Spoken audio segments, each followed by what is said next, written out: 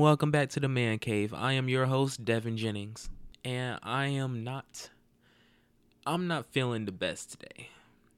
Steelers fans, as you know, we lost again last week. And it's not just that we lost.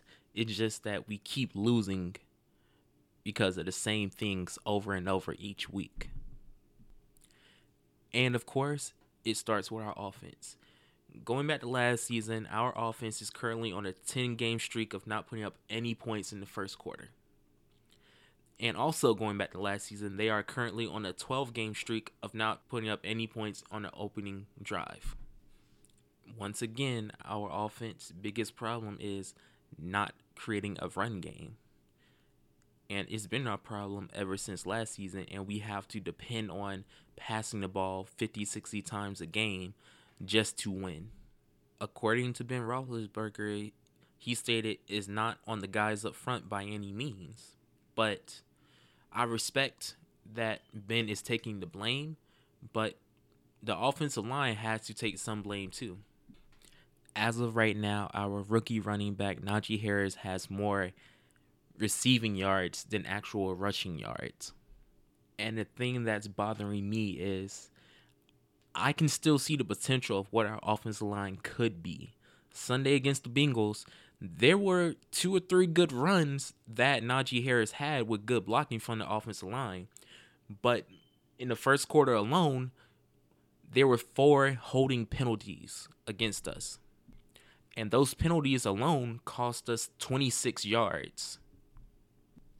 And if it's not their run blocking skills, then their pass blocking skills are even worse. Sunday allowing Ben to get sacked 4 times. Now, granted, one of those sacks were Ben's fault. It was in the third quarter.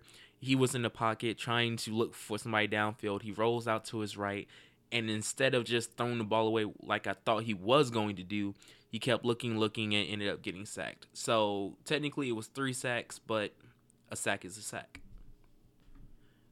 But anyways, on our defense, it was just injuries that was hurting us and allowing the Bengals to score so many points. Both of our starting outside linebackers, TJ Watt and Alex Highsmith, both sat out due to groin injuries. Then our interior defensive linemen, Carlos Davis, Stephon Tuitt, and out of respect of not trying to botch his name, I'm just going to say his first name, Tyson, they all sat out due to injuries as well. So we only had Cameron Hayward picking up the slack. So I don't believe that the Bengals offense was better than our defense. It's just they caught us at a bad time due to a bunch of injuries.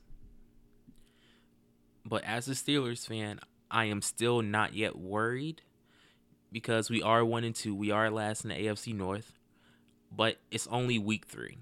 There's still plenty of more football to be played. And I believe if we can get all of our guys back healthy, then we can make a good run for the AFC North Championship. So moving on to some other big games from week 3 Sunday, we have to talk about the Buccaneers and the Rams. Still, my MVP candidate Matthew Stafford had another great game and a big win over the Bucs. He threw 27-38, 343 yards, and 4 TDs, including a 75-yard bomb to Deshaun Jackson. In my opinion, I believe this game could be a potential NFC Championship game. Before we even talk about the NFC Championship, I believe that the Rams are going to win the NFC West just because they are probably the most put together team right now. They are firing on all cylinders on their offense with Matthew Stafford just slinging the ball up and down the field, and their defense with Jalen Ramsey and Aaron Donald just destroying offenses. Right now, I believe the potential threat to them in the NFC West right now is either the Arizona Cardinals or the Seattle Seahawks. Now, talking about the Buccaneers, teams like the Rams are the reasons why I believe that Tom Brady and the Bucs won't have an undefeated season, which they won't now, they lost, and why they won't repeat as Super Bowl champions. There are too many talented teams like the Packers, Rams, Cardinals, and right now even the undefeated Panthers. And then you have to take into account injuries that they will sustain throughout the season, which is why it's so difficult to win back-to-back Super Bowls. Now transitioning over to the Monday night game between the Dallas Cowboys and the Philadelphia Eagles, still my comeback player of the year, Dak Prescott, had another great game, throwing for 21 of 26 passes, 238 yards, and 3 touchdowns. As of right now, I am picking the Dallas Cowboys to win the NFC East just because they are the most put together team right now. Their offense is great, and their defense forcing Jalen Hurts to throw 2 interceptions, which one was taken back for a touchdown by Trevon Diggs.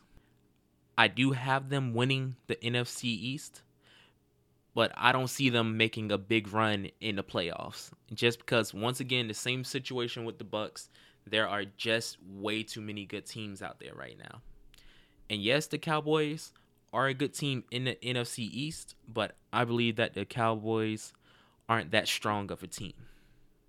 Now, talking about my picks for this upcoming Week 4 Sunday, we have to talk about my Pittsburgh Steelers traveling to Lambeau to take on Aaron Rodgers and the Green Bay Packers.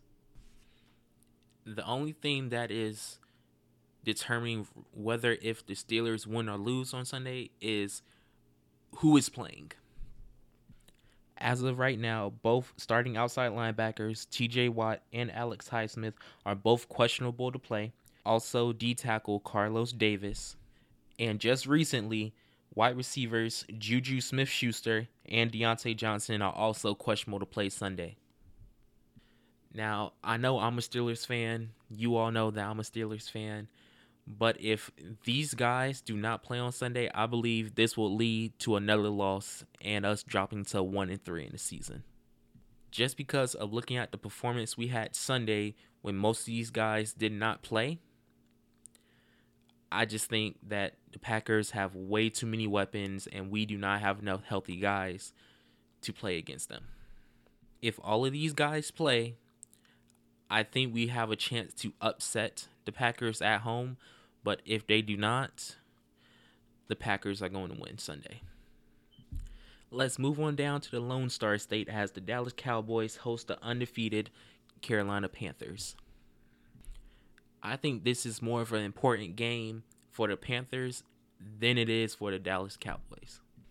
This game is the first true test to see if the Panthers really are meant to be undefeated, or were they just facing bad competition the first 3 weeks of the season. Are the Panthers for real? Are they really a 3-0 team? Because they did start the season playing against the Texans and the Jets, which we all believe would not go 500 anyway. And yes, you can debate that they beat the New Orleans Saints, which they did, but personally, I don't believe that the Saints are all that of a team just because they beat the Packers that didn't really work with Aaron Rodgers over the offseason and just expected them to come out and beat them anyway. So I believe this game will be the first legit game that the Panthers will have this season. But as of right now, I am going to pick the Cowboys to beat the Panthers just once again of how well put together and how good this team is doing right now. And to top off my Week 4 picks, we have to talk about Tom Brady's return to New England. Of course, there will be plenty of high emotions in this game just because this is Tom Brady's first time back in New England ever since he left.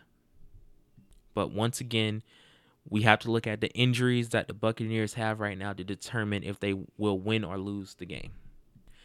Currently, Tom Brady's number 1 tight end, Rob Gronkowski, is questionable to play, along with running back Giovanni Bernard. Linebacker Jason Pierre-Paul is currently doubtful to play, while wide receiver Antonio Brown will be out of Sunday's game. Once again, it's just the injuries that is stopping the Buccaneers from potentially becoming back-to-back Super Bowl champions. But even with all these injuries and guys questionable to play, I still believe Tom Brady and the Buccaneers will have enough firepower to beat the Patriots Sunday. And to round out this week's episode, I have one My Bad Bro. But this time it's not just to a team and it's not just to a certain player. In fact, it is to a certain position. And the special position that I'm talking about are the kickers. Now, myself and plenty of other fans out there, we have a love-hate relationship with kickers. Plenty of times this season, we have seen field goals, PATs, anything that you would think your team's kicker would hit. And then come to find out that they missed the field goal. But then there are times when some teams send their kicker out with unbelievable odds to make that field goal, and somehow they make it anyway. Yes, and I am talking about Ravens kicker Justin Tucker hitting a 66-yard field goal to beat the Detroit Lions. This is for an NFL record 66 yards.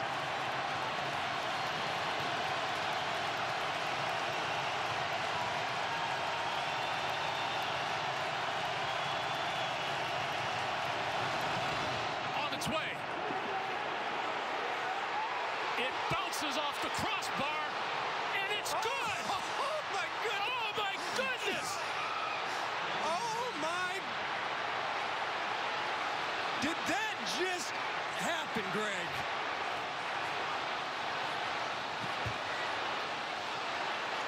What a kick.